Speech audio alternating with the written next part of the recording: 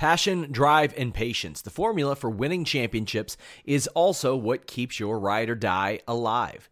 eBay Motors has everything you need to maintain your vehicle and level it up to peak performance. Superchargers, roof racks, exhaust kits, LED headlights, and more. Whether you're into speed, power, or style, eBay Motors has you covered. With over 122 million parts for your number one ride or die, you'll always find exactly what you're looking for. And with eBay Guaranteed Fit, your part is guaranteed to fit your ride every time or your money back. Because with eBay Motors, you're burning rubber, not cash. With all the parts you'll need at the prices you want, it's easy to make your car the MVP and bring home huge wins. Keep your ride or die alive at ebaymotors.com. Eligible items only. Exclusions apply. Everyone knows therapy is great for solving problems, but getting therapy has its own problems too, like finding the right therapist, fitting into their schedule, and of course, the cost. Well, BetterHelp can solve those problems. It's totally online and built around your schedule. It's surprisingly affordable too. Connect with a credentialed therapist by phone, video, or online chat, all from the comfort of your home. Visit BetterHelp.com to learn more and save 10% on your first month. That's BetterHelp, H-E-L-P.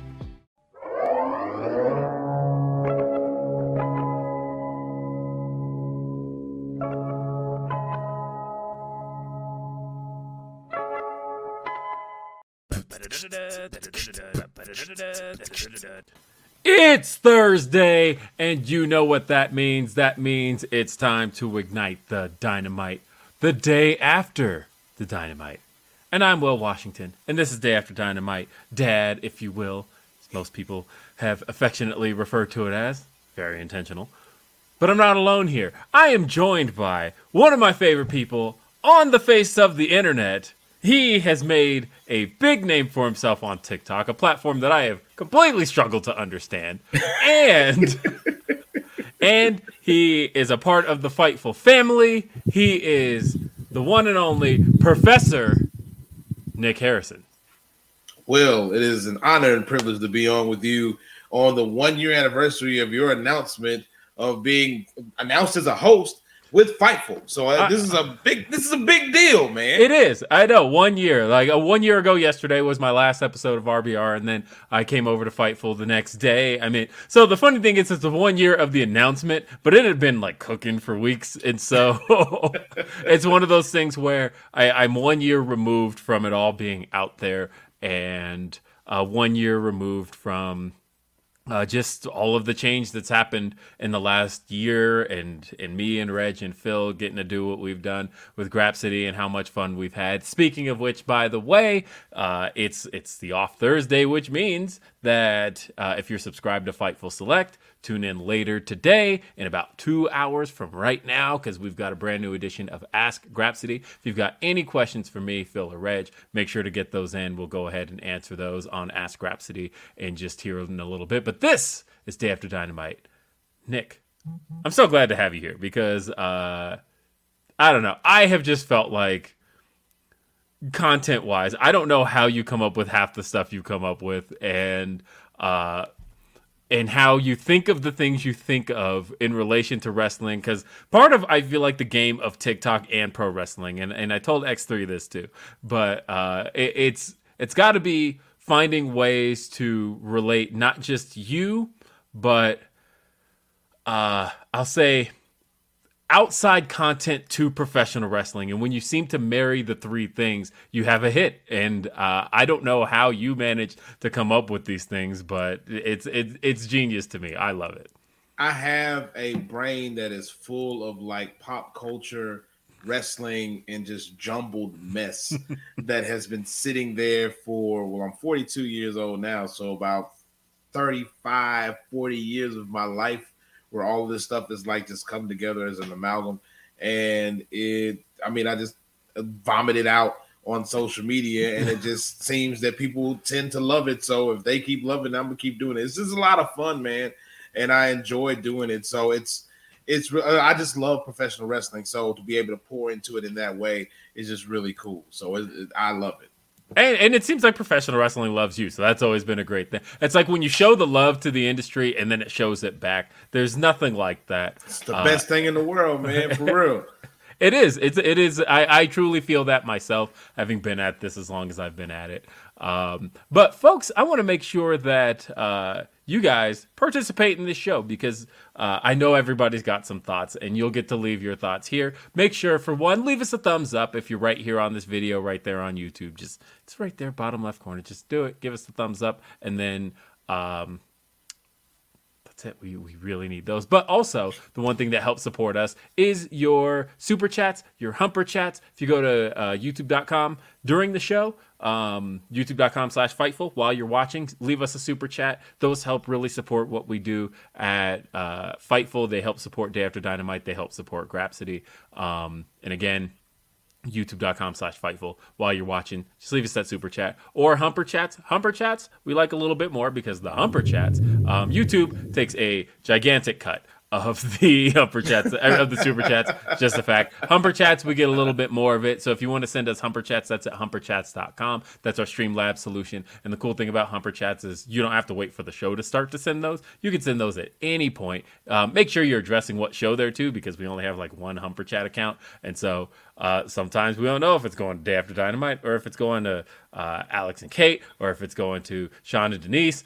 I don't know, but I'll usually assume if it came during this show or if it says for Dad, it's for this show. But definitely send those in, humperchats.com, and we'll go ahead and bring those up on the screen. We'll read them. We got a super chat from Orion Ben 666 that says, the Dad and Professor of Pro Wrestling, let's Dynamite. Let's do it. Thank you for recognizing me as the professor of professional wrestling and not Serena Deeb. Serena, we see what you're doing. That's gimmick infringement, and I will not stand for it. It's right here above my head. The real professor of professional wrestling. How dare you, Serena? I'm watching you. Hey, you got to get yourself a flag now because she's got a flag. What do you... I'm going to get a flag. I'm done, Will. Done. Get you a flag. For your boy. That's it. We making it happen. All Jim Duggan up in here. Get a flag and just thumbs up. That's what I want to see. I want to see you wave the flag, thumbs up. Do it entirely Jim Duggan style.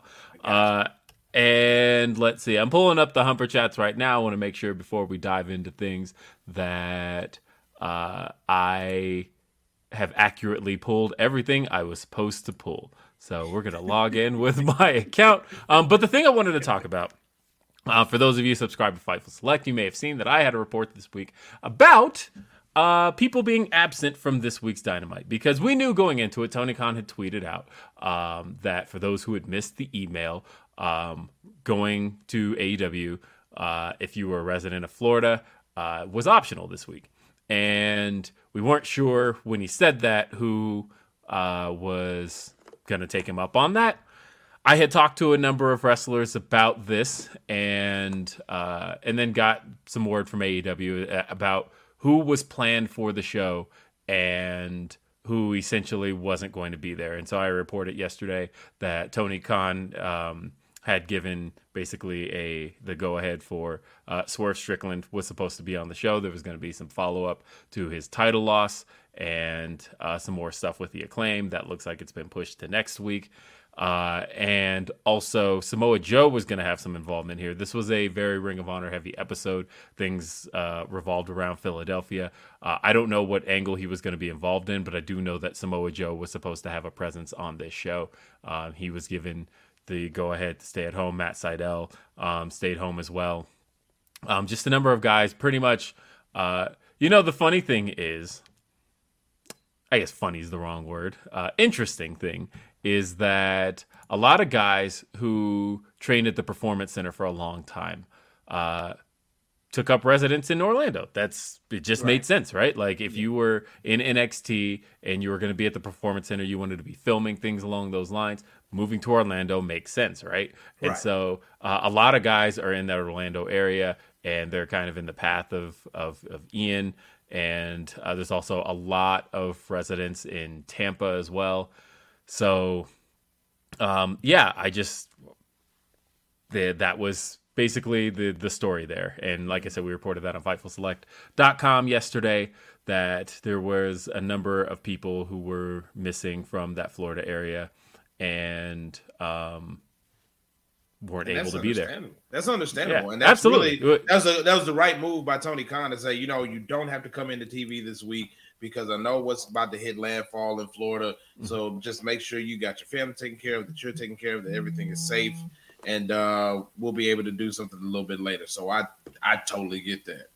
Yeah, so a couple of wrestlers I had talked to had said to me that, and I thought this was an interesting point, it wasn't so much that they were worried about getting out, because all the flying out would have been on Tuesday, but it was getting home today that they would have been worried about more than anything else, and whether or not their stuff was all still going to be there. So that was really what a lot of it was about. It was basically, you know, staying with the family, keeping them safe, all of that. But then more than anything else, like making sure you can get home. Right. You know, they didn't want to be stranded elsewhere. And so that played a really big part in some of the decisions made yesterday. Because there were a couple of Orlando talents. No, if you guys know this, Britt Baker does live in Orlando. But Britt Baker did make it to the show. She was just completely able to pull that off. And it was really up to talent as far as whether or not they could be there and whether or not they were able to make it for that show. Right. So that was an interesting deal. I also got a really interesting stat about the show. So, as you all know, AEW isn't so used to running a very promo-heavy show. It's very wrestling-based. Right. But I noticed this week while watching that both Raw and Dynamite, I tweeted this last night, but I felt like Raw this week I felt this during the show, but I wasn't going to say it because I knew I was going to bring out Tribalist. But I felt like Raw felt very Dynamite-esque. And when I say that, I mean like the way Raw was flowing in a match-to-match format where really like the only non-match related segment was the opening segment, and that still went into a match. But otherwise, it was all just kind of match and then, typical WWE promo stuff, but then like match. And like after a match would end, they'd go backstage and say, and now we're going to get to this match. And I thought that is nothing like Monday Night Raw. That's not like Monday Night Raw at all. That's how Dynamite very much presents itself, because that's how Dynamite's been since the beginning. It has the ability to present itself in a match type way. And so that was just my observation on Monday. I was like, Raw feels very Dynamite-esque this week, which I've heard from... Oh, go ahead. No, I was going to say, I can totally see that, and you're right. Like, Raw, even in the very immediate time over the past couple of weeks, has leaned more towards the wrestling portion of everything. But now Dynamite this past Wednesday felt very promo heavy, which is understandable, again, because you told a lot of your talent, because they were in Florida, you can stay home. So there might not have been a lot of people there to participate in a lot of stuff and make some of those matches, because I think there were only 3 matches on Dynamite this week. Dynamite had because it went in with, I think, 4 booked, and then it ended up with 5 by the end. Yeah, 6, because there was the Ricky Starks match. So yeah, I didn't even think about the Ricky Starks match because it was like a minute and a half. So it's like the stuff was real quick, but it's like it focused more on like the promos and the behind the scenes stuff and the stuff between, which I enjoyed it a lot. Like the stuff between MJF and Wheeler Yuta was great. So, you had some really good, like, non-in-ring stuff that was going on Dynamite this week that kind of carried over, and which is something that people have asked for with AEW, was more story-driven, like, promo stuff. They've asked for that. So they got it this week, and it was actually quite entertaining, sports entertaining. Really. Yes. So I have a stat here. And I wish this was a stat I pulled out myself, but I was actually given this stat by AEW. But it was a very interesting stat. It's been a really long time since AEW Dynamite has had 3 promo segments. Usually it's 2 at most. A lot of times there's just one. Last week, I believe there was only one. But this show had 3 promo segments. It had the opening promo segment with the Jericho celebration. It had the MJF and Wheeler Yuta segment. It had the Saraya segment. 3 in-ring promo segments. The last time that happened was the December 9th, 2020 edition of AEW Dynamite. That was a show that featured 3 segments. And I pulled off the top of my head. Once I was told December 9th, I was like, what happened on December 9th? It would have been a week after Winter is Coming. And so that would have been the week after Kenny won the title. So, of course, Kenny had a promo with Don Callis. But then that also would have been the week after Sting debuted. So Sting and Cody had a promo. And then also there was the Inner Circle Ultimatum segment. And so that was the last time that AEW had a show that had 3 promo segments in a single episode. And it's been a long time since they've done anything along those lines. Right. But here we were. It's needed. I mean, I think I thoroughly enjoyed Dynamite this week. Really? In all honesty, I did. I thought it was entertaining. I thought the in-ring stuff was really good. I thought they were building up on matches that were coming down the road, building up animosity between, certain entities. The stuff with Daniel Garcia and Chris Jericho is still going on, and I think that's really entertaining. And like I said, the stuff with Wheeler Yuta and MJF, I liked a lot, and I am interested to see where it goes going forward with all the things that have been introduced over the past couple of weeks. Well, we're about to dive into all of that. Before we get there, though, we have our normal Day After Dynamite run-in. As soon as he clicks the Add to Stream button, there he goes. Washington! Hi, Jeremy Lambert. The guy who's getting married this weekend. I can't believe this. Allegedly. What, is she not going to show up? You never know, Will. You never know. Until, plans can change, pal. That's why I always got to bring your gear. I don't know until the bell rings and the I do's are said. True.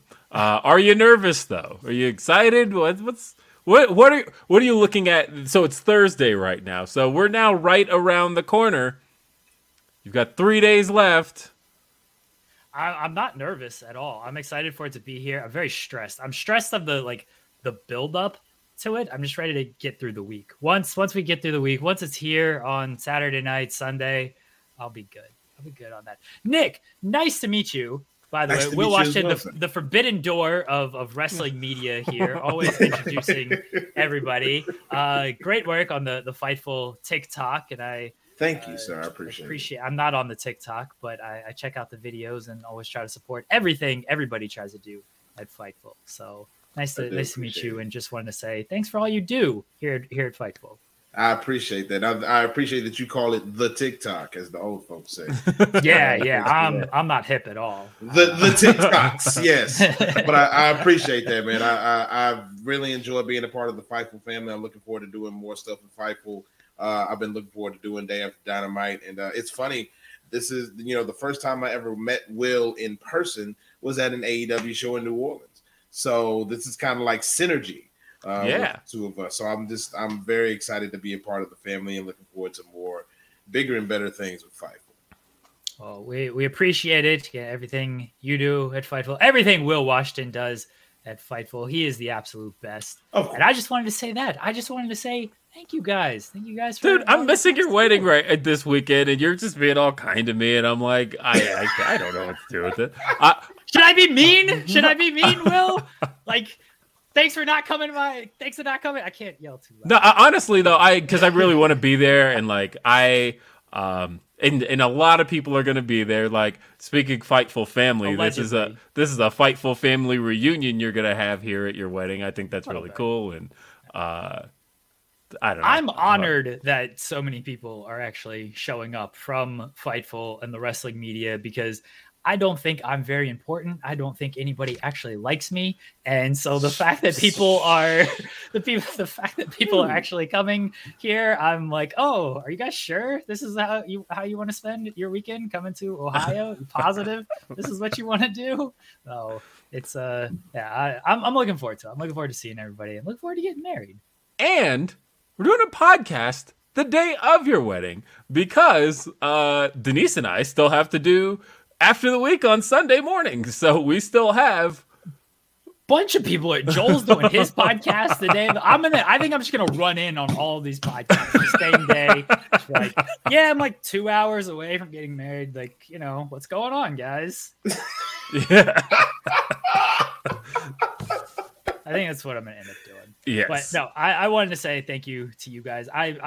I legitimately don't think anybody likes me. This is very imposter syndrome. Is what they call it. Oh yeah, no, dude. Like, are you kidding me? King of imposter syndrome over yeah, here. So just ask Hannah as far as how I deal with imposter syndrome because she's seen it in person.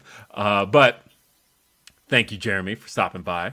Thank you, Jeremy. Guys, have a great show. Nick, I heard you like Dynamite, so I'm very interested to hear your takes on the show from last night because I know it's been a lot of takes all over the place from last night. I know. I thought it was middle of the road, so I'm interested to hear what you got to say about that. And Will, always love your takes on Dynamite. Bye, everybody. See you guys maybe next week. Maybe I'll show up next week. We'll see. Bye, everyone. The marrying man. Yeah, I know. Getting married. Jeremy Lambert. No matter what, they're going to be the Lamberts to me. That's still going to be a thing. I don't care. What is a Lambert? We don't know. He is Lambert. The Lamberts. Yeah. So, anyway, I'll say this. My overall thoughts on Dynamite. First off, I'm going to preview something. I mentioned this on Twitter, but I haven't gotten to talk about this on a podcast yet. I did an experimental podcast this week. It's been recorded. There are some audio mishaps with it, so I've got to do some editing. There were audio mishaps I wasn't aware was happening. Speaking of which, Nick, if I start skipping and like my voice gets squirrely and all that, please let me know because because my guest didn't know to let me know that, so we recorded a whole bunch and like 20 minutes of it's unusable. So, but we recorded about an hour and a half, and I talked with a friend who I've known this friend 20 years, and she was basically interested in checking out some pro wrestling. She is not a pro wrestling fan. She's not actively into pro wrestling. She didn't know much of anything other than the only thing she mentioned to me was she saw a commercial for Grand Slam, and she was like, isn't that the guy who's married to one of the Bellas? And that was all she had. She recognized the Bryan Danielson, but other than that, which, by the way, that was already an interesting take to me because a lot of people don't really see Bryan Danielson as like a mainstream wrestler because he's such a pure professional wrestler. But the fact that she was like, oh, yeah, I know that guy. I've seen him on the Bella Show was what she said because she was like, back in her – she was like, I used to watch that stuff. She was like, that was the only wrestling exposure she had was watching Total Divas, Total Bellas in the midst of watching like the Kardashians. But anyway – so I was like, okay, I'm going to task you with something. I'm going to give you my logins, and I want you to watch a week's worth of pro wrestling. And then I'm going to interview you about it because I really want to know what somebody who doesn't watch this stuff, who's not in the weeds like us, who hasn't almost developed, 30-something years of opinions and things along those lines. I really wanted to know what she thought of watching pro wrestling with fresh eyes. And it was really interesting to get her point of view. I'm not going to spoil a whole lot because it's a really good podcast. But I got some really interesting views. There were things like she didn't like The Acclaimed. But part of the reason she didn't like The Acclaimed was that she didn't get any of it. And I thought, like, the stuff she was picking up on was a lot of the stuff where people will say, like, oh, nobody gets Orange Cassidy. Why don't they explain this? Why is he like this? She completely got Orange Cassidy. Orange Cassidy was her favorite act that she saw. But, like, The Acclaimed was an act where she's like, why are these guys coming out with Scissor Me Daddy on their shirts? And I thought, that's interesting because my brain loves The Acclaimed. I love all things Acclaimed, but I've also been watching them since the beginning. And she's watching this like, I don't get any of this. I don't get the act. Why is this old guy with them? Like, I don't understand them. But she was like, Swerve and Keith, I love Swerve and Keith. She's like, I know Fabulous, and she was like, that's the music I grew up on, so love Fabulous. So obviously, Swerve and Keith are a big deal because they've got Fabulous with them. I don't know these other guys, and also, I don't get it. None of it makes sense. Why is everybody doing a scissor motion? And I thought, wow, I hadn't even put that together, that I'm so in this bubble, that somebody seeing this for the first time doesn't get it at all. She also knew that Jericho had lost the tournament and was like, why is he getting a shot at, like, why does he get a championship match on Dynamite the next week? What happened in between that? I was like, oh, you have to watch Rampage for that. I guess without Rampage, it wouldn't make any sense. Oh my God, it's Sean Ross Sapp. FABOLOSRS. There he goes. It's Sean Ross Sapp. What's up, Sean? I'm about to go to the Bengals game. Just wanted to say hi. Hold on. Here's how I'll do it. Hi, Nick. Hi, Will. What up, Sean? Hey, Sean. Check out all the great. Go out there and beat those Dolphins, man. Let's get that win. Trying to.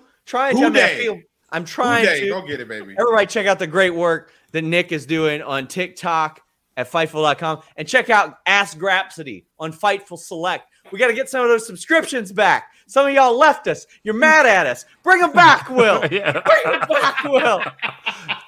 FightfulSelect.com. Everyone knows therapy is great for solving problems, but getting therapy has its own problems too, like finding the right therapist, fitting into their schedule, and of course, the cost. Well, BetterHelp can solve those problems. It's totally online and built around your schedule. It's surprisingly affordable too. Connect with a credentialed therapist by phone, video, or online chat, all from the comfort of your home. Visit BetterHelp.com to learn more and save 10% on your first month. That's BetterHelp, H-E-L-P. When you need mealtime inspiration, it's worth shopping Kroger, where you'll find over 30,000 mouth-watering choices that excite your inner foodie. And no matter what tasty choice you make, you'll enjoy our everyday low prices, plus extra ways to save, like digital coupons worth over $600 each week. You can also save up to $1 off per gallon at the pump with fuel points. More savings and more inspiring flavors make shopping Kroger worth it every time. Kroger, fresh for everyone. Fuel restrictions apply. We're going to answer some great questions. Any questions you've got, we'll answer them. That's what we do. So, but anyway, yeah, and that might end up being a Fightful Select podcast. At least we recorded it under the impression it would be. So, definitely check that out. We had a great chat, and I'm actually the cool thing that we came out of it with, though, and this was the part I was most pleased with, because we talked about a lot of things, but at the end, she said, I am hooked and I want to keep watching.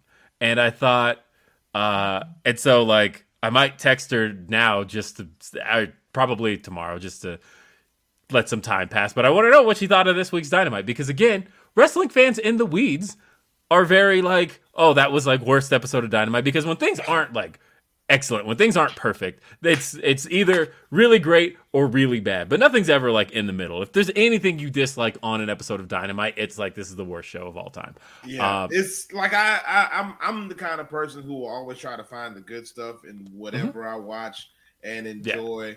Yeah. And you know, I try to dig into it as much as I can, because I was one of those, you know, grassroots fans from back in the day who, you know, would appreciate the little things. And there were some little things in Dynamite last night that I was like, oh, well, that's fun. Okay, I can get into that. So I'm this is gonna be a fun one to dig into. Yes. Because there are gonna be a bunch of people. I might lose some followers on Twitter on this one. Yeah. Well, he don't know what he's talking about. Get out of here. You're the worst. So I'm I'm looking forward to it. All right. So I want to address a couple of super chats and a humper chat. We got one from Tom Talks Rubbish. It says, Jeremy to set up media area at wedding. That's probably the best thing he could do, considering when you invite a bunch of podcasters to one place, probably want to give them the ability to still podcast. But I think it's a little too late for that. And Graham B says SRS1. I like that. That's brilliant. Yes. We got to get him like a shirt with the KRS logo. That'd be great. That would be fantastic.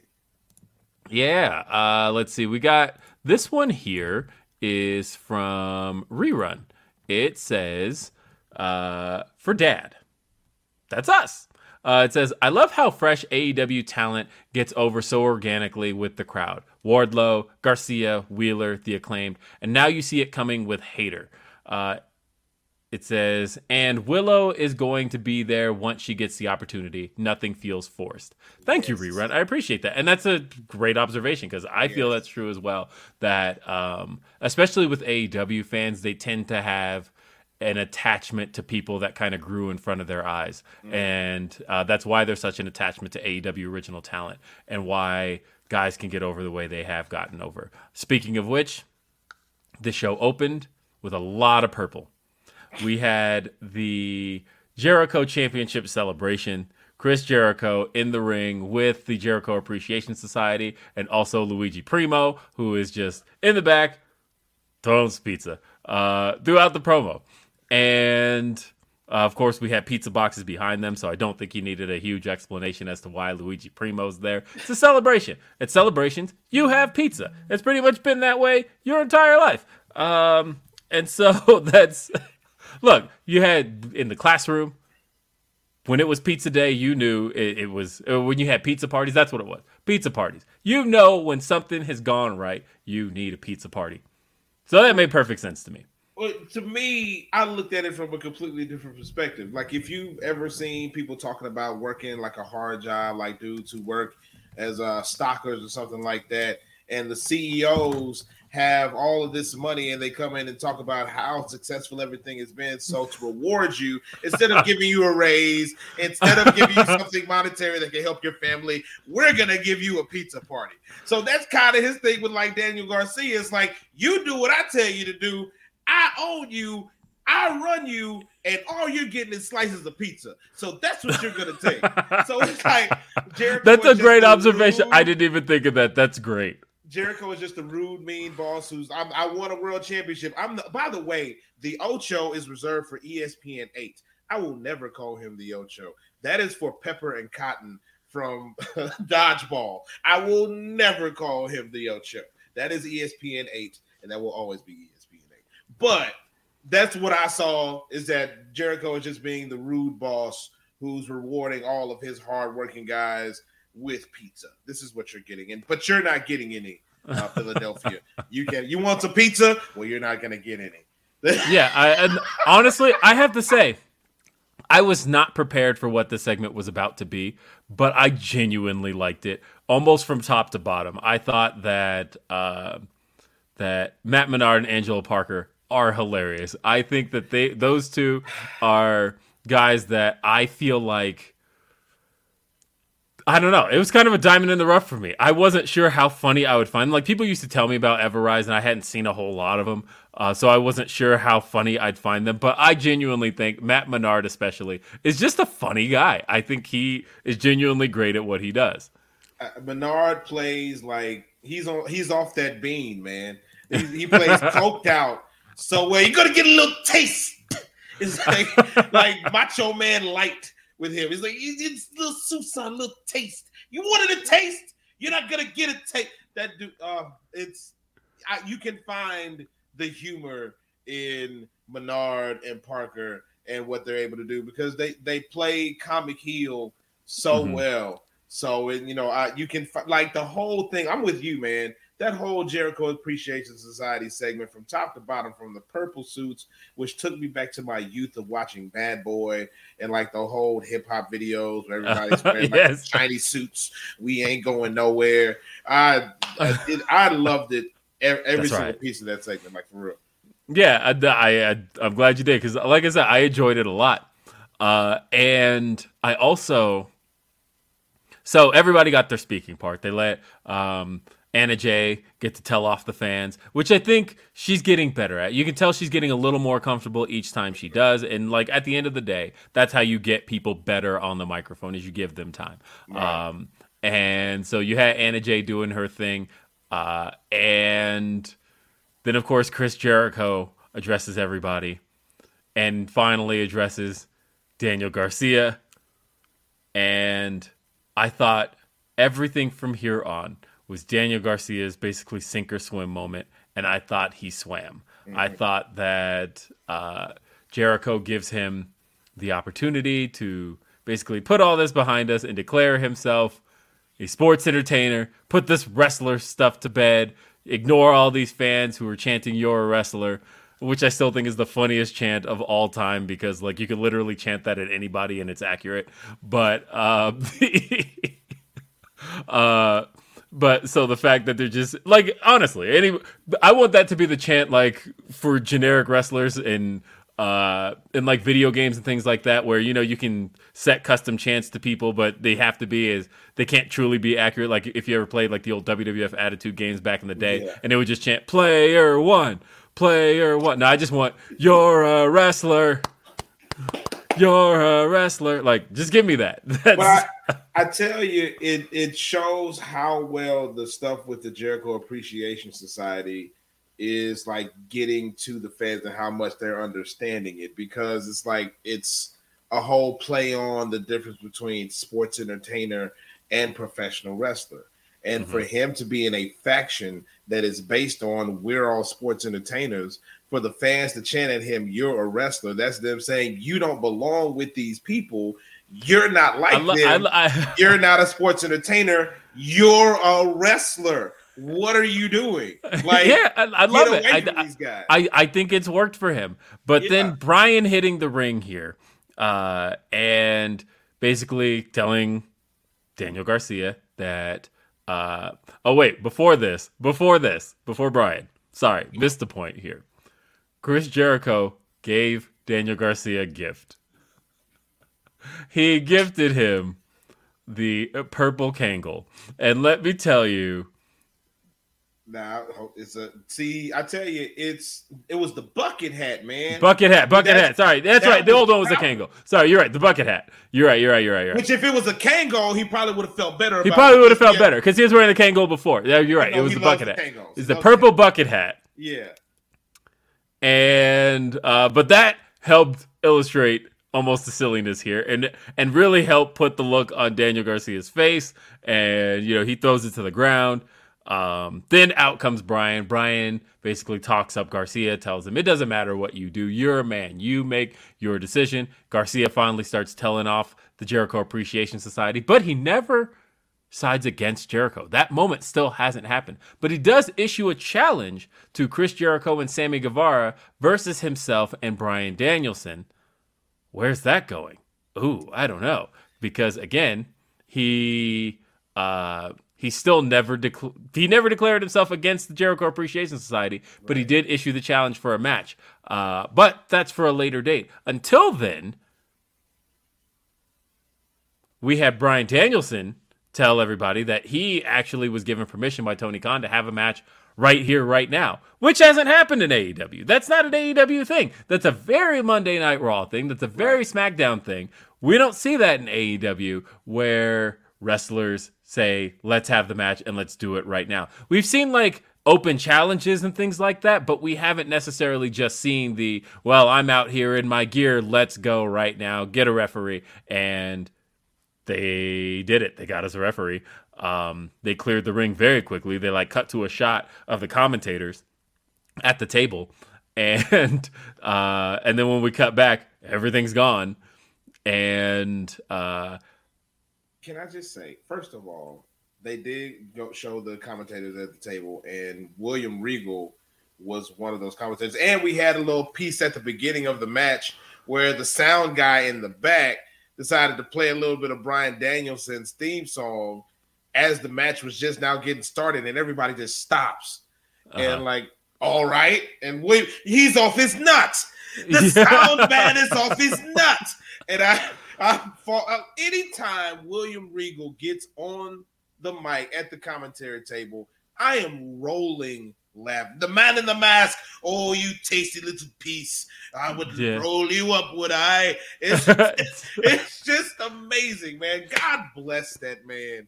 And William Regal, give him his flowers as soon as you possibly can, because that man is a treasure. He is an absolute treasure. He called him a Rice Krispie treat. I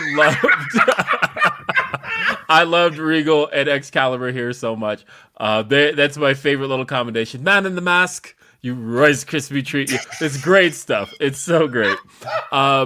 And yeah, the funny thing about the Bryan music stuff was I got what they were trying to do, and that they were kind of trying to do the like Monday Night Raw thing. Because I don't know if it was a mistake as much as it was mistimed, where they cut to the shot of the commentators, and then they were supposed to cut back to the shot, and it was going to be playing Bryan's music as if this match is getting started like a match would. Because I know some people saying that that Bryan. They were like, oh, that spoiled the match, but like, no, because that was still the intro version of his music. Because little observational fact, when Bryan comes to the ring, it's Born for Greatness with lyrics. When he wins matches, there's no lyrics on the song. Right. So, but it still had the lyrics in it when it was playing at the beginning. I don't think that was a mistake of them playing the closing music. So, and yes, Caden, I can read your super chat. Sorry that I missed it last week because I was in a rush getting out. If you want to paste that in the chat now, I'll go ahead and read your super chat, Caden. But yeah, so somebody in the chat noted that they don't really like when matches are just made on the spot, on the fly. I'll say this about that. They at least attempted to address little pieces of it. Like, no matter what, Bryan had addressed the fact that he was granted time to have a match. So at least in a formatting sense, Bryan was supposed to get a match here.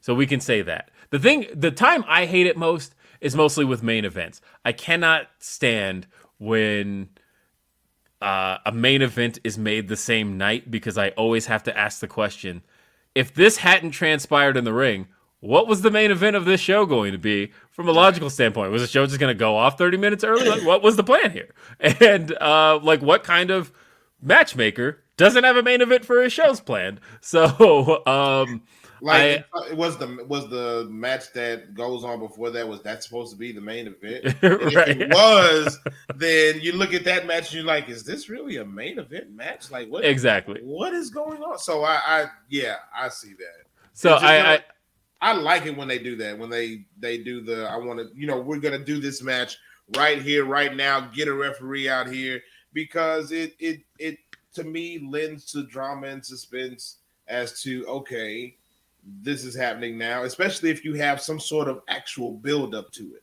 Mm-hmm. Like, there hasn't been an actual build up to this deal with Bryan Danielson and the folks with the Jericho Appreciation Society and Daniel Garcia all being a part of it. And, Menard was talking to Daniel Garcia, talking about, I'm sick of your crap, mm-hmm. And this all led into what happened. So I can kind of, as long as there is purpose behind it, if it's just a match being made to be a match, then it's like, yeah, I don't know if I'm really with this right now, but as long as there's something leading into it that make it make sense, Will, as long as it makes sense, then I can totally understand. Yeah, and that's what we got here. We got Bryan Danielson taking on Matt Menard. It was I'll put it above a squash in that it wasn't a match in which a whole lot happened. We did see Matt Menard and Angelo Parker basically take advantage of Bryan and take advantage of the ref in some situations. And this led to Claudio Castagnoli literally coming out and carrying Angelo Parker out of the arena. And that led to it being just a straight one-on-one match. I am curious, where did they go? But that's okay. It's pro wrestling. I don't care that much. But Bryan Danielson beats Matt Menard, taps him out to the LaBelle lock after hitting him with the Busaiku knee. Shortish match. It went about 8 minutes. And yeah, not much to it. It was more so we got to see Bryan in action again. Get a win after losing the title match to Jon Moxley last week. We are clearly leading to Bryan Danielson challenging for the Ring of Honor Championship. Right. A thing Jericho noted, by the way, that he's better than all of Ring of Honor's past, and he's going to prove it. And luckily, a lot makes you think, was that what Joe was going to be doing if he was at Dynamite this week? Because if Joe is a past champion, so if Joe was there, what he was scheduled to do this week on TV? Yeah, I mean, I'm curious because of the fact that, Jericho made the declaration at the end that he's coming for all of the Ring of Honor champions. And it starts with Bandito tonight, former champion. I know Gresham fans are suddenly breathing a sigh of relief that that he got to avoid being a fodder for Chris Jericho here. But, you look at the roster and how many of them are former Ring of Honor champions and how many of them was Chris Jericho going to go through. My first thought was, CM Punk's not here, but that could have been something. Can you imagine? Can you imagine 1, Punk, 2, Adam Cole? Can you imagine if that's something that happens down the line? Adam Cole, Chris Jericho? Can you imagine? I know, right? Like there actually is a lot they can do with this.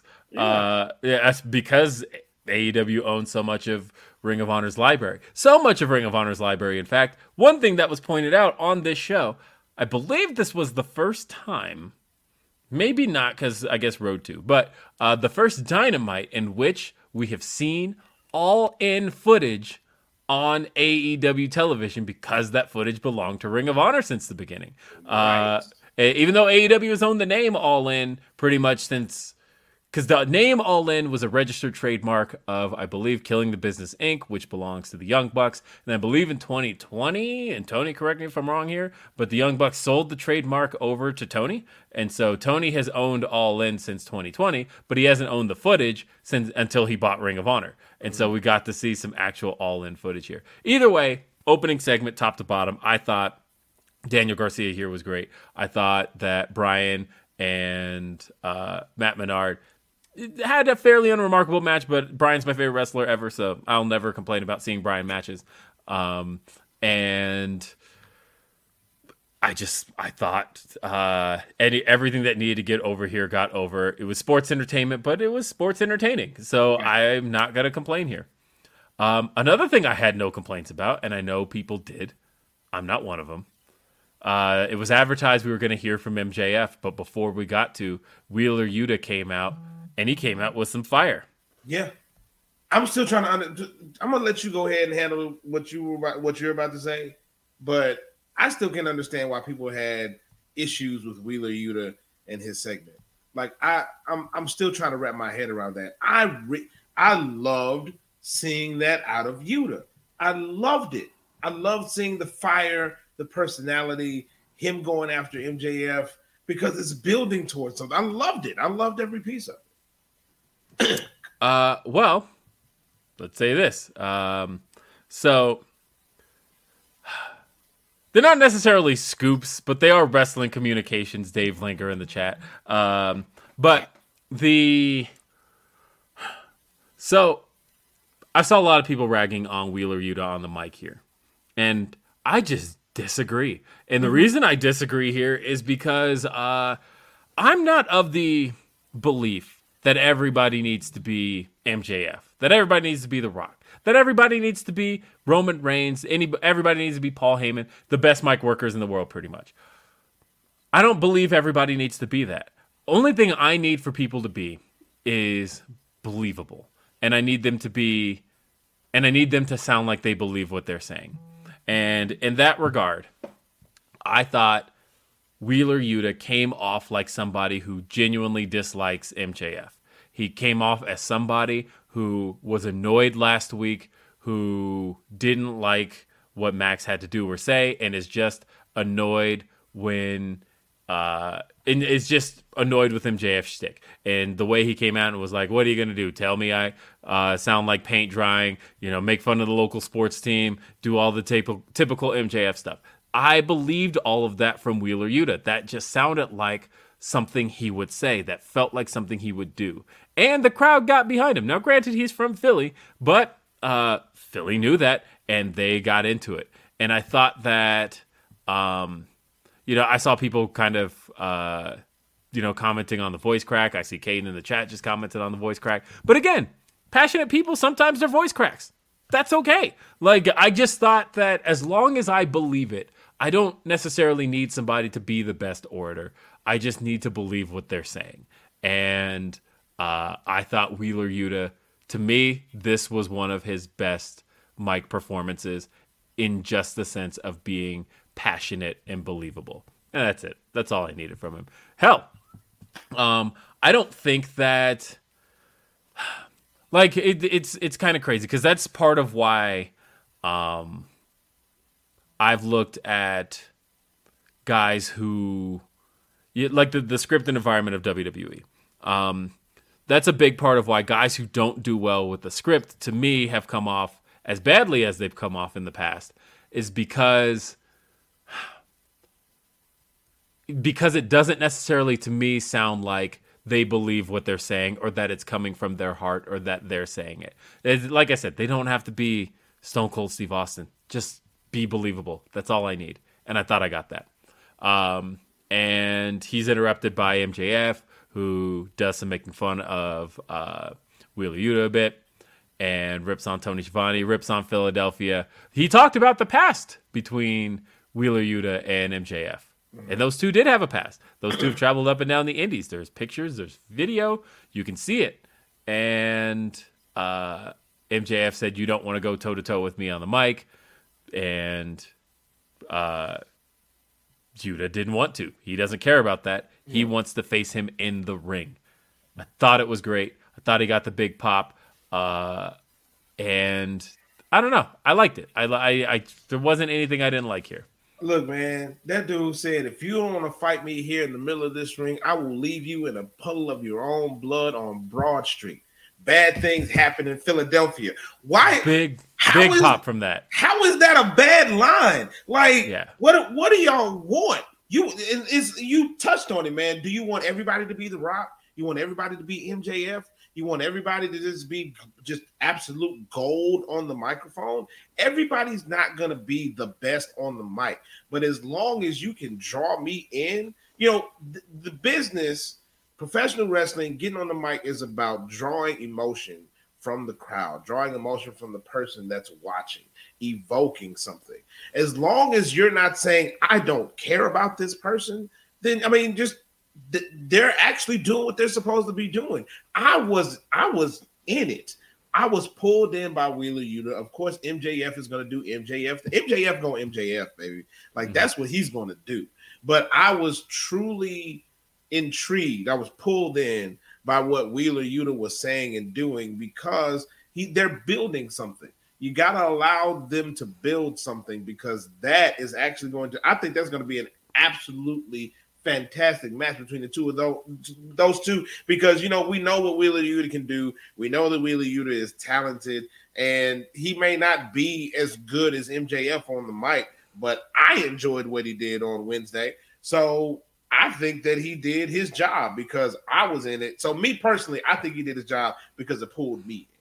Yeah, and I agree with that. That's where I was with this. I enjoyed it. I enjoyed him. MJF did the chicken shit thing that we love to see, which is that he was going to fight him, but not here. I'm going to do it next week in Washington, D.C., the anniversary edition. Trademark that. That's one of his moves. You guys want to see me fight him?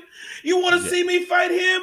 No. That's now trademark MJF. Yes.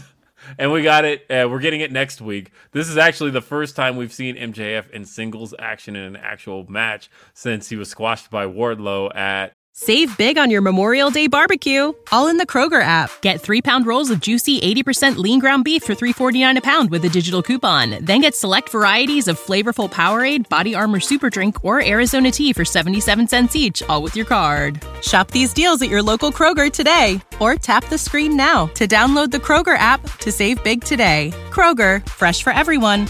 Prices and product availability subject to change. Restrictions apply. See site for details. At Double or Nothing. Right. And MJF has only had 6 matches this entire year.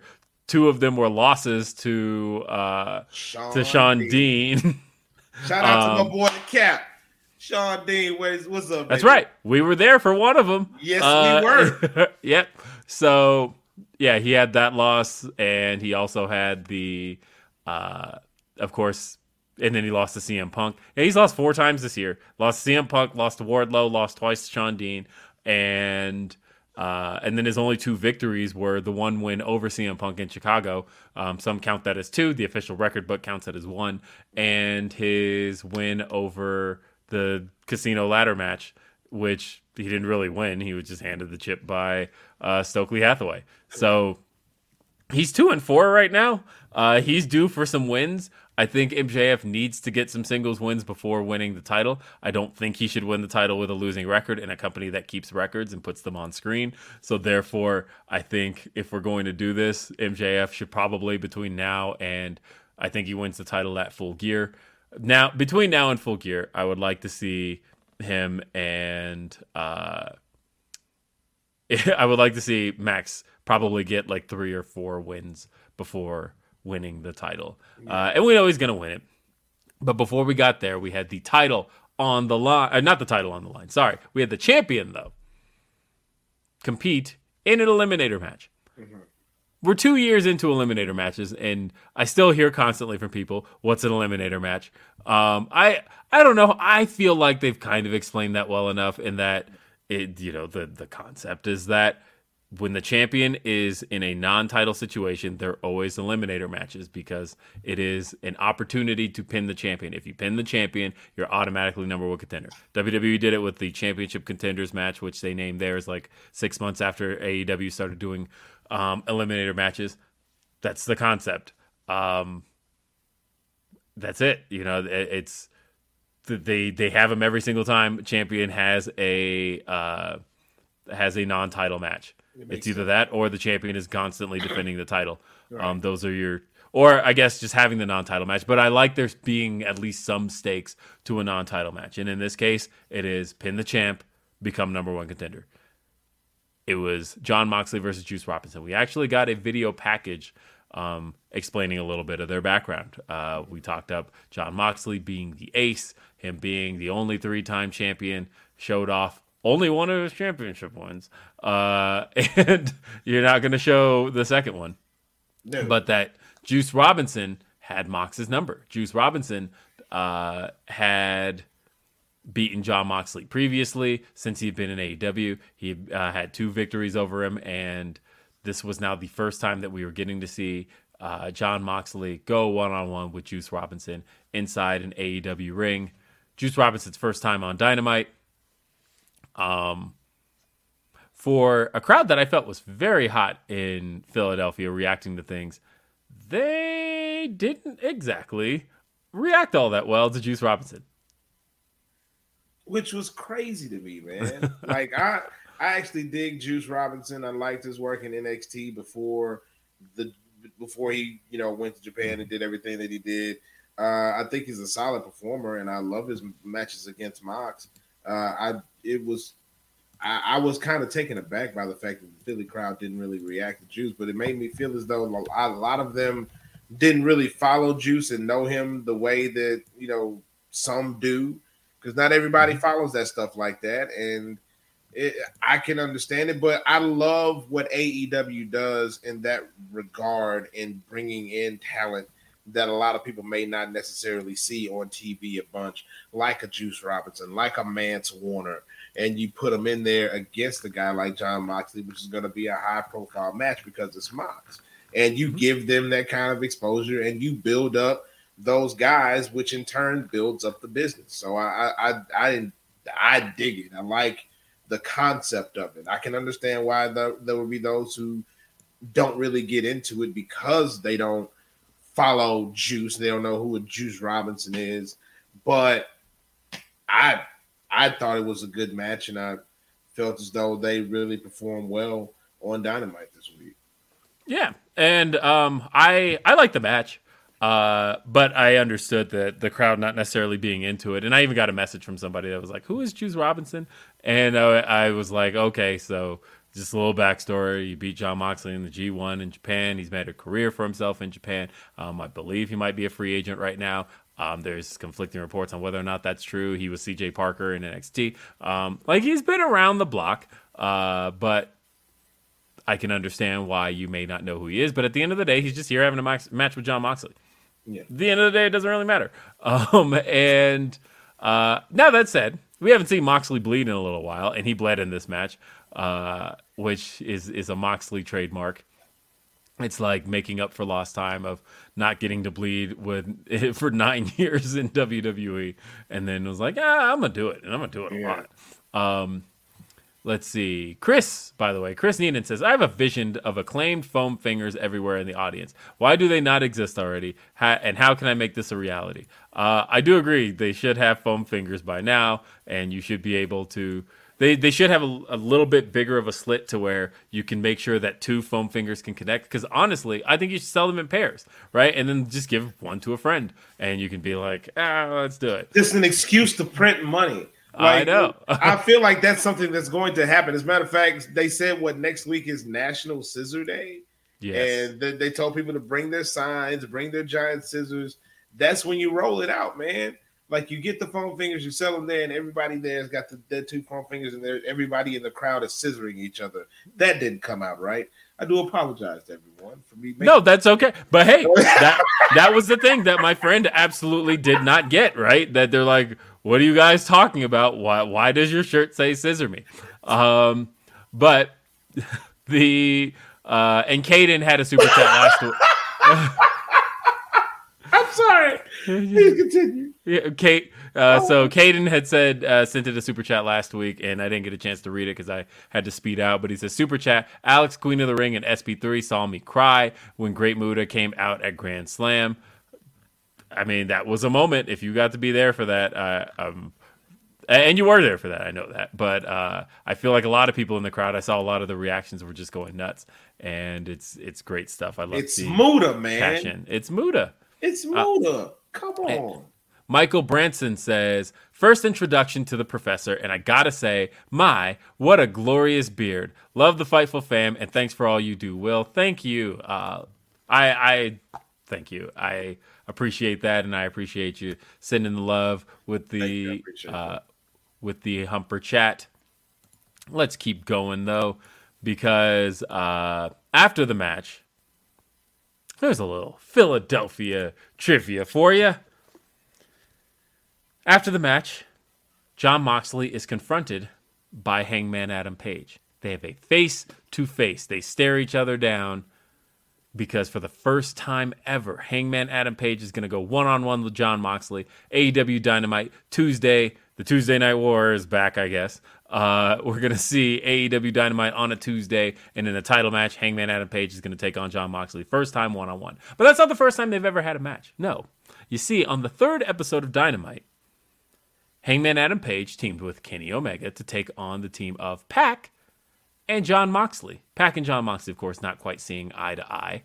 And Hangman and Kenny ended up getting the best of them in that match. Where did that match take place? Philadelphia. It took place in the Liacouras Center, this very arena, Philadelphia. It was the first time that those two had a match against each other.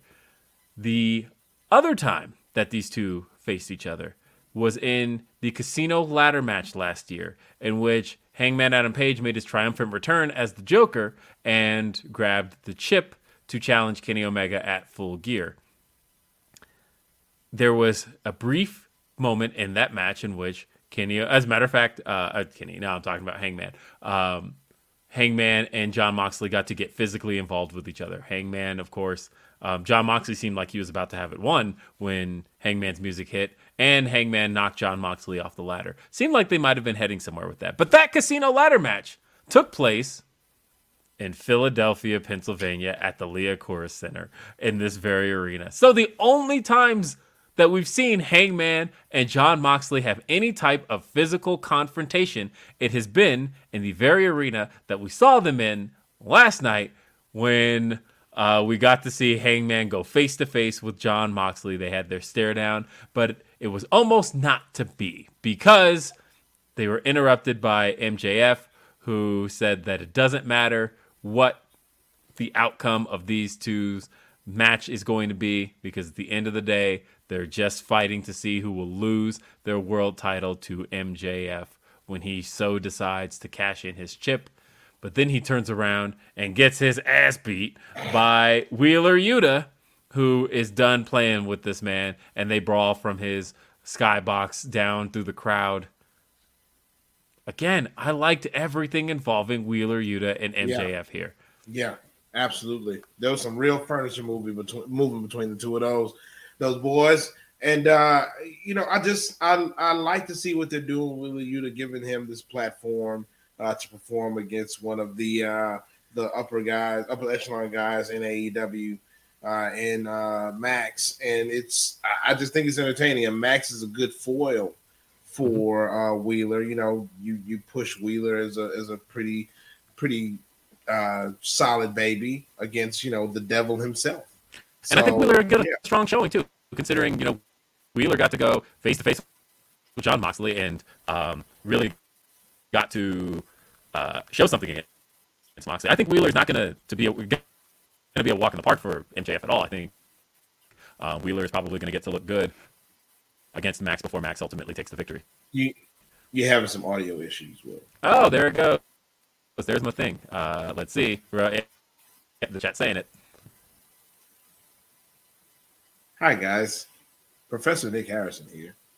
I want to thank you for joining us for Day After Dynamite and this is why, like I said, I have a whole podcast that, like, there's a good 20 minutes of that were unusable because nobody told me that was happening, so I appreciate that. I got you. But that's why I like the chat too, because the chat said everything that needed to be said there. So either way, I appreciate you, chat, for bringing that to my attention. Now, let's talk about the segment that's got everybody talking. Saraya. Oh, boy. Yes. Saraya makes her way to the ring. And great reaction for Saraya. Everybody's happy to see her. You could tell she was nervous. She dropped her famous "I'm back" line. And I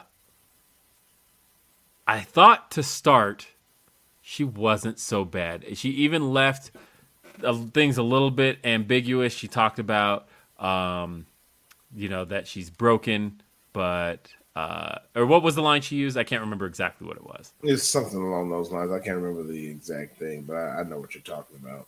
Yes. So, she, I thought, started well. But I don't think it ended well. And a big part of it was that I felt like this segment took the approach that's what it was. It was she's damaged but not broken. And so that was supposed to lead a little bit of ambiguity in there. Leave it to where you could believe that damaged but not broken says, I can't wrestle now, but that doesn't mean I won't. And so this segment took the approach to the AEW women's division that almost took the approach that it's been like the Divas division was for a long time. And the beef, of course, a lot of people took with that, and I took with that, was that, guys, the problem with the women's division has just been a lack of time and consistency. That's it. Like, we're not necessarily talking about needing a huge makeover of things as much as we just need more of it. Mm-hmm. And that's kind of it. And so the way she was kind of talking about the Revolution and the way she brought out the women's roster, and I thought that I don't like that kind of stuff. I didn't like it in WWE. I'm one of the few people who hated Stephanie getting the Revolution started and bringing out the three teams. I hated that. I thought that you took away a lot of the individuality of these identities that had been working at crafting their own individuality in NXT and all of that. And you were like, actually, we're just going to bring them out and make them teams. I thought that this kind of did a lot of that, where it's like Toni Storm didn't need a reintroduction by Saraya to me. Toni Storm has been consistently on TV in AEW on Dynamite. She has not missed a Dynamite. I believe, and I said this last night, and a few people tried to challenge me on it, but I said I don't believe AEW has had a women's performer, almost period, perform in or have an in-ring segment 8 straight weeks on the show. Mm-hmm. Toni Storm has. the last 8 straight weeks she has been in ring on Dynamite. And somebody was like, well, what about Britt Baker? Britt Baker did not. A lot of times Britt Baker's content was like backstage segments. There was not 8 straight weeks of Britt Baker having in-ring segments on TV throughout her entire run as champion. And people were pointing to Hikaru Shida. I don't believe she had 8 straight weeks at any given point either. Toni Storm has had 8 consistent weeks on TV as AEW women. Or it started before she was champion. Before she was champion, when it was building up to her challenging Toni Storm, or challenging Thunder Rosa. Sorry, got my Storm and Thunder. Thunderstorm. Yes, Thunderstorm. When it was just leading to those, to them having the one-on-one match, Toni Storm was on TV consistently. She had the match with Kylan King.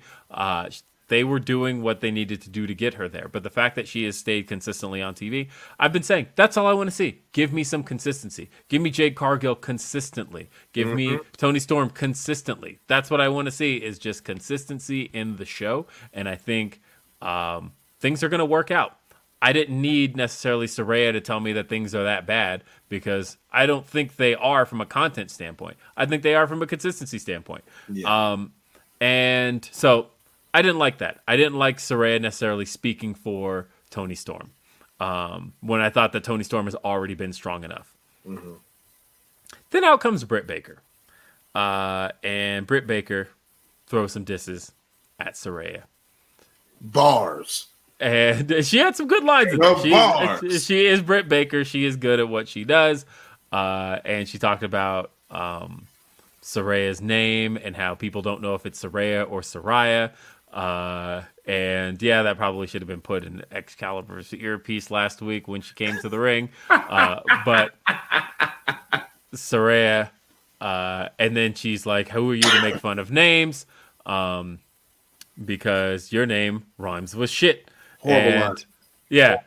Horrible line. Yeah. I was like, oh. And then Taz was like, whoa. Yeah. That I can't look. Okay, so check it. My main problem with it is along some of the lines that you were saying. You know, like she brings all of the women out and says, you know, let me tell you about some of these ladies, like Toni Storm. Let me tell you about Toni Storm. You don't need to say anything about Toni Storm. You got Willow Nightingale sitting right there. And Willow Nightingale does not get the credit that she deserves in AEW. Like, she is a solid performer that deserves to be on TV more, and they just don't do it. Where was Jade Cargill in all of this? Where were Jade Cargill and the baddies? Were they not? Maybe they weren't there. Maybe they were scheduled to be there, supposed to be there, and they weren't there. Then that's fine. You got Penelope Ford out there with Britt Baker and her crew. Why is she just there? Like, well, because I think it was because I was guessing by the way they came out of the tunnels, that was supposed to be the baby faces on one side and the heels on one side. But the problem was Penelope was just one heel who's not normally with this group. So that was the issue I had here, is that if there was like one more heel there, then I think the point would have been illustrated that this is the heels here and those are the baby faces. Just seemed a little out of place to me. Yeah. I see where they were trying to go. Like, the whole deal with what they're trying to do with Saraya, it feels kind of forced. And don't, like, you know, we have her now. We have to do something with her. So let's do this. And this is how we're going to do it. And it's like trying to fit a square peg into a round hole. It's just not working right now. Hopefully they'll retool it and work it out in the next couple of weeks. You know, is she like the commissioner of the women's division or something? Like, what is this? And so there were a couple of other things people had problems with, because she did kind of make a match, but it was more so the match was made and she just got to announce it, because she was like, she kind of addressed that Tony gave her permission to announce this match, which is the it's going to be a lumberjack match. Since we have all these women out here, lumberjack match, let's do it. And it's for the title, which it already was. We knew that. But, right. Like, I was like, and it's for the title. Like, when was it not for the title? We knew this already. Like, we knew that. We had a graphic at the beginning of the show. We knew it was for the championship. Toni Storm versus Serena Deeb.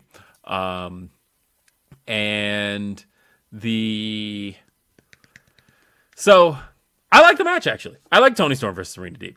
I thought that Serena, I don't know, comes through. And, the funny thing is, again, prefacing a podcast that's going to be out probably next week, but she was actually somebody that stood out to my friend, and I was very surprised by this, that Serena Deeb, of all people, stuck out the way she did. But the other part that had people upset was Saraya mentioning having a boss who listens in Tony Khan, and I noticed that kind of drove people up a wall. Guys, I know it's difficult because we're people who lived through 90s wrestling. We were used to people taking digs and shots, and I know that there's a whole generation of people who just didn't grow up with that stuff. But, like, I genuinely don't... Hold on. Let me see. Okay, cool. Sorry. I was getting a message from Kate. Thank you, Kate. And it just... distracted me a little bit because I want to make sure I know what she's saying because this is kind of important. Okay, cool. Thank you, Kate. Anyway. Thank you, Kate. Yeah, so some people felt like, I don't know, people weren't happy with that line, especially like people who kind of fall along tribal lines because, look, even though along internet lines, Tony Khan has developed a little bit of a reputation with some people in the IWC. He's still popular with the AEW fans. The line got a pop, actually. And so that is a thing where it's a very easy thing to say of, hey, Tony Khan is somebody who we like. And the crowd goes, yeah! And that's, like, it's an easy way to pop fans. It worked. I see somebody in the chat says she's just a hypocrite by saying this. Literally thank WWE for everything they did for her a few months ago. I mean, but that's the thing is you can also thank WWE as an organization and still have a problem with like Vince, and that's okay. Those two things can go in tandem. We've actually heard that from people. Yeah. I don't know. I feel like anybody's entitled to speak on their own experience. That's her experience. That's how she put it. That's how it's going to happen. She can do that. But at the end of the day, the show, I didn't like the segment. I thought the segment didn't do right by the women's division. I thought it was a little bit of a setback segment. I thought that the places it did right is that it gave the women a lot of time. I'm curious what the quarters look like for this segment. Mm-hmm. And the entirety of the segment, I thought, again, the talent is there. The matches to me are even there. Mm-hmm. The only thing we should have been asking for is more of it. I don't think that even like a reset was even necessary here as much as we just need to see more. And that's kind of it. And I don't even think they need more in the respect of like equal to the men. And the reason I say that is because there's not enough women on the roster. I think when you saw how many people they brought out, it's very clear that if you split it evenly, it's not going to happen. You will have a very disproportionate show. Yeah. But we just need to see more and enough of it to really take in and get attached to people. The thing that we can tend to hate is the fact that we'll see somebody that we like and that we could kind of sink our teeth into, and then we don't see him again for 3 or 4 weeks.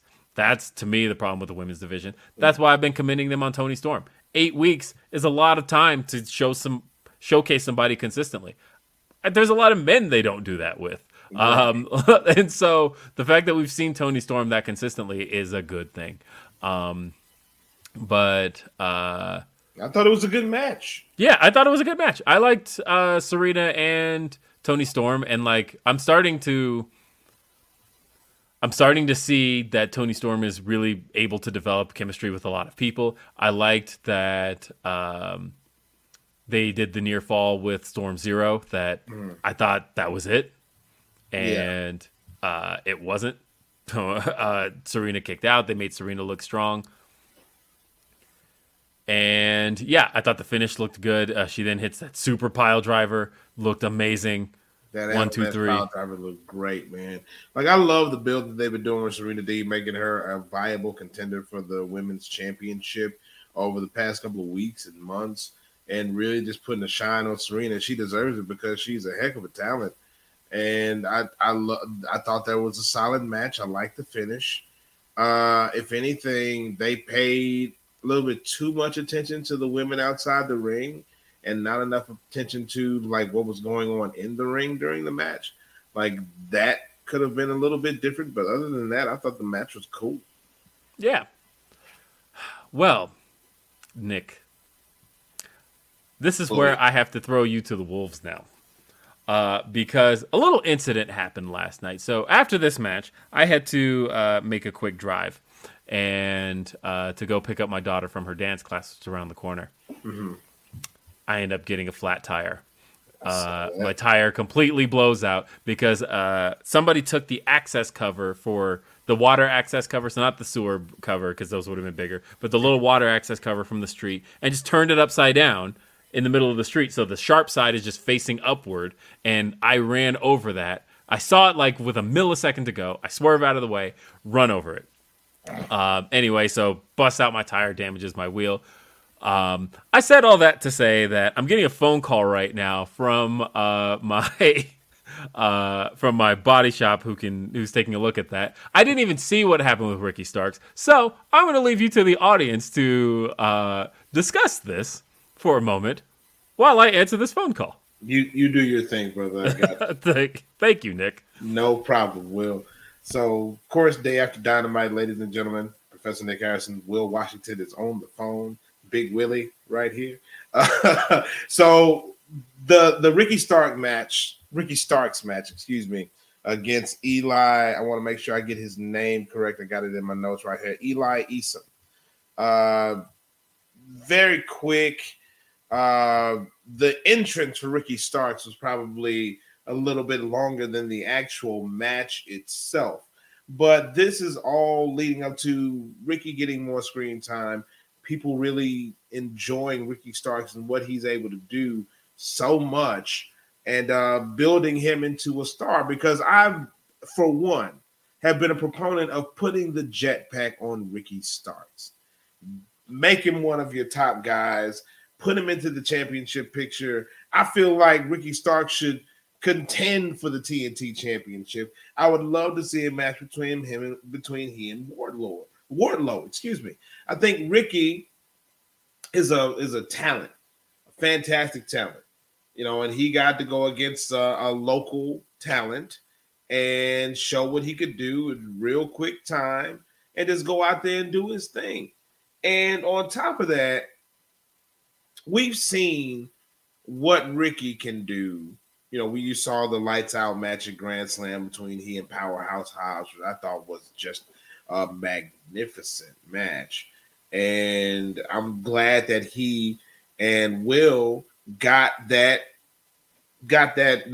shine, that spotlight.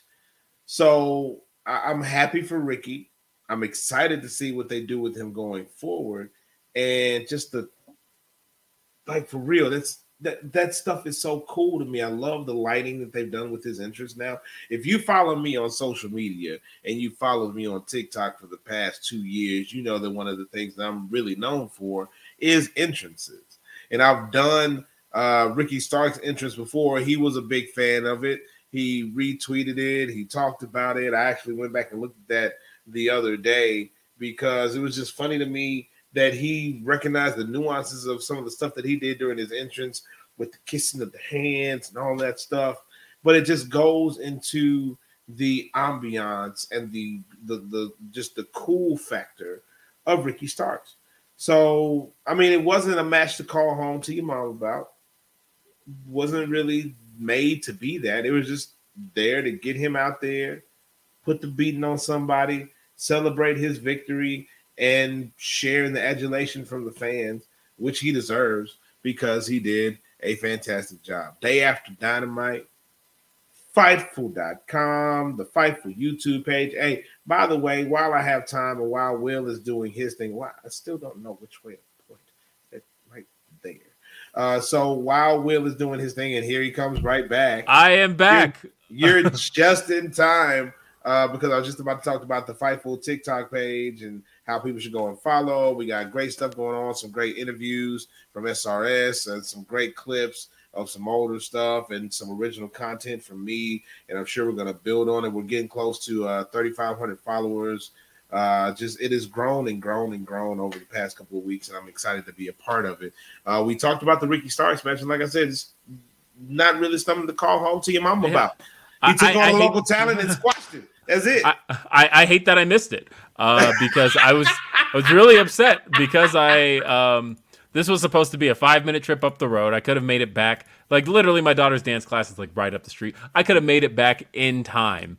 I left right at the end of the women's match, and I was like, okay, I'll be back through this commercial break. And then instead, I ended up having to deal with all of this. It ended up taking about 15 minutes to get my car back home, which when you're driving 2 minutes away, that's obviously an issue. And by the way, I was kind enough to put that access cover back so that it didn't happen to the next person because... this guy. Yeah, and somebody even was initially annoyed with me because they saw me in the road and they're like, "Hey, get out the road!" And I'm like, "Hey, I just saved your tire, dude. Chill out, fella." Yeah, chill out. I did see there was one thing we didn't talk about. I guess we did kind of talk about it. There was a backstage segment with the Acclaimed, and they declared next week National Scissoring Day, and then they were interrupted by Keith Lee. Because the reason we were given for Swerve's absence was that Swerve is fuming about this loss, and he's going to take some time to recover from this. Mm-hmm. And it sounds like we're going to run this back a third time because there was controversy, right? Billy Gunn did interfere, and so therefore, they deserve a rematch. Swerve and Keith Lee do. But the end of the segment where Billy goes, "Hey, tell Swerve I got 2 words for him: scissor me." Yeah, they are running with this, and I'm all go ahead and do your thing. Run until the wheels fall off because it has absolutely taken off and people enjoy it. I wonder if they're going to run it next week. Because next week's an interesting week. So next week we got the Dynamite anniversary on Wednesday from Washington, D.C., the very city where the first episode of Dynamite took place. And not the same arena, because that was Capital One Arena the first time, and this is the arena where the Mystics play. But we will be seeing a live Rampage the Friday after, and I bet you that's where the rematch takes place. Or not on the Rampage, but then they're doing Battle of the Belts immediately after, and it's just going to air that way. Battle of the Belts is actually airing Friday night after Rampage, and it's going to be a 2-hour Rampage, but the second hour is Battle of the Belts. I have concerns about that because of the fact that my DVR tends to miss Battle of the Belts because the recordings aren't classified as Dynamite or Rampage. Right. And so I'm hoping that they are smart enough to still keep it as Rampage on the DVR and just call it Battle of the Belts so that way it records properly. Because they are smart enough to do that with things like Road 2 and stuff. Or not Road 2, the countdown specials that they do before pay-per-views. Those are listed as just AEW Dynamite. And so that way people's DVRs catch it and we get to record it. I hope they're smart enough to do that with this Battle of the Belt special. And yes. And as far as asking, do I have a DVR still? I mean, kinda. The service I use is DirecTV Stream. And so, yeah, I can record programming on DirecTV Stream, but I can pull it up on my desktop. I can pull it up on my phone. I can pull it up anywhere. And it's just all shows that are basically saved. And the cool thing is they save... I believe they took the limit off. So the earliest show I have, I've got Dynamites going back to our New Orleans episode. That one is still in my DirecTV Stream account. So I like it. A couple more super chats before we get to the main event and get to ratings. But Kate says, Professor needs to do Swerve's entrance with Will's remix. I do because I did his when he left WWE. I did his indie entrance to Can't Nobody by Shaka Khan. And I did it as like my transition from leaving the classroom and going into an administrator. So it started with me in the classroom that I did all my entrances in and moved to the school that I was at now. And I need to do another Swerve entrance that possibly moves me from where I was before to where I am now, which is in South Louisiana. I'm actually living like an hour away from New Orleans now. So the next time you guys coming out to New Orleans, you do have to do it with my changed version of the entrance. This. Whose house? That one.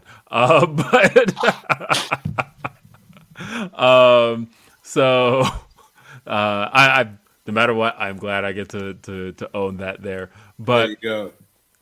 And I guess I just gave it up for anybody because I've seen people try to make edits of it on YouTube of trying to put together their own version, but don't quite have the Who's House right. I just gave it to you. So there you go. That's fairly clean audio. Orion Ben 666 says expert opinion. Ricky's Grand Slam pre-entrance.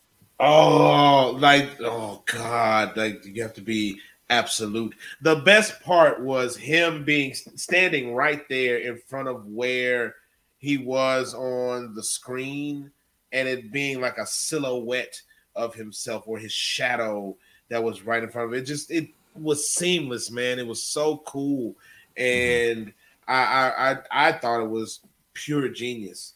And I love and I sat there and said it as I was watching it with my wife. I was like, I love when Ricky does this, when he does like the little pre-entrance to his entrance with the little videos right before it. It's all chef's kiss, man. It's always fantastic. Shout out to Ricky Starks, a New Orleans boy. Shout out to Ricky Starks. Yeah. That was the first taste we got of how he would be as a babyface. But here in the main event, for the AEW. Nope, doesn't have anything to do with AEW. It's actually for the Ring of Honor World Championship. It's a habit that I do on the show. Chris Jericho defended the title against the former champion who never got his rematch, Bandito. Will your audio. Ah! He'll be back in just a second, folks. Thank you for all of your comments. We appreciate that. Remember, stay tuned to Fightful for more from Will Washington. This guy right here. Only ever seems to do it on the show. Anyway, I was talking about the former champion, Bandito, never got his rematch against Chris Jericho, Ring of Honor title on the line. Yes. And this match was incredible. Look, okay, I love Bandito. I've seen Bandito live a million times. I was there. I got to see him face Jonathan Gresham for the interim. For the Undisputed Championship. Your audio. No, for real. You're kidding me this time. Okay, that's happened one too many times for my liking. It's all right. Things happen, but we fix it. We get back to it. Hope you guys are having a great day here and here. Sorry, guys. I don't know what's causing that this time because it's usually a RAM issue, but we should be good. I don't know how I sound now. Do I sound okay? Yeah, you sound great now. Okay. We're just going to hope we make it through this now. We'll close out everything. Bandito challenged Chris Jericho. I've seen Bandito do what he does best. I've seen it live. Nobody gets a crowd into them like Bandito does. And then Chris Jericho. So the funny thing to me about Chris Jericho, and we had a big debate on Grapsity about this last week, was that Chris Jericho is doing the sports entertainer thing. Storyline-wise, he's trying to destroy Ring of Honor and what Ring of Honor has always stood for. But at the end of the day, the reason this works is because Chris Jericho is a great wrestler. I was telling somebody in AEW about this yesterday. We were talking about the match itself while it was happening. And they were just over the moon about the match. Mm-hmm. And I had said, the funny thing is, there's not a period in Chris Jericho's entire career that he wouldn't have fit in what Ring of Honor used to be. and that he wouldn't have at some point been a great Ring of Honor champion. Look, you can feel how you feel about Chris Jericho as a person. That's whatever you feel. But as an in-ring performer, I can never take it away from the guy. He's in his 50s. He's still got it. And he and Bandito, of course, Chris Jericho and Bandito. Look, Chris Jericho has made a career out of being able to work with luchador-type wrestlers. And I thought he just did a phenomenal job here. I thought he made Bandito look like $1 million. There were multiple times where the crowd was buying the finishes. This was just an awesome main event match. Easily the best match on the show. One of the best matches Jericho's had in a while. What did you think of the match, Nick Harrison? I feel the same way. I thought the match was fantastic. One thing that I'll give to the notion of Chris Jericho being the ROH World Champion, and with him going back against like the old ROH World Champions, especially if they're guys that you haven't really seen on AEW before, is that he's really given a lot of guys shine. Like he's giving them, it's AEW once again giving people that their audience or wrestling audiences in general may not know a lot about, giving them an opportunity to get introduced to these guys, to show you what they can really do, and also giving them a platform against some of the bigger stars in AEW to really get some notoriety and for people to really see who they are. So Chris Jericho being the ROH champion to some may not be the most ideal thing because they don't really associate 2022 Chris Jericho with what Ring of Honor I actually stands for. But the fact that they put the title on him right now is going to give a lot of guys some visibility that they wouldn't have previously. And Bandito was one of those guys. Bandito, as they talked about during the show, as even Chris Jericho himself said, one of the best wrestlers in the world. And that is 100% true. Bandito, when he's on, is one of the best in the business, and he's going to put on a show. And these two really had an amazing match. And it was fantastic to see. And it just goes to show you at least in some aspects, what kind of dedication Tony Khan and AEW really have towards ROH and building up the Ring of Honor talent. Because we're seeing a lot of them get shine on the show. And I thought it was a great match, and just the concept of why they're putting it together, to me, is really cool. Yeah, I don't know. I had fun with the match, and I had fun with. I'm having fun with the idea of Chris Jericho wanting to run through past Ring of Honor people, because I agree with what you said there. I think that in a sense, it's going to take Chris Jericho, who's still very much a well-known mainstream name, and essentially give him the expose Ring of Honor's identity to people by having Chris Jericho run through them. I get the strategy here, and I think it's going to work. And then after it was over, Chris Jericho said he's going to destroy everything about Ring of Honor, including Ring of Honor announcers and ring announcers. And then poor Bobby Cruz, my boss over on Women's Wrestling Army, took the Judas effect, and Chris Jericho celebrates to end the show as your Ring of Honor World Champion. This was Dynamite. I didn't hate the show. I think that a segment that people hated a lot, and I get why they hated it because I didn't like it either. I think they're weighing that against the entire show, especially because it took up half an hour of it. But that, I don't think, brings the entire show down. I actually liked the opening segment. I liked Wheeler Yuta and MJF, the kind of sports entertainment-y stuff we saw. And I also thought that the matches were good. And so, I don't know. This isn't even in like the top 15 episodes this year, but this is also a show that people have fairly high standards for, so I get it. But because they have such high standards for it, a show that doesn't hit is like kind of end of the world for a lot of people. The ratings are in. The show did 990,000.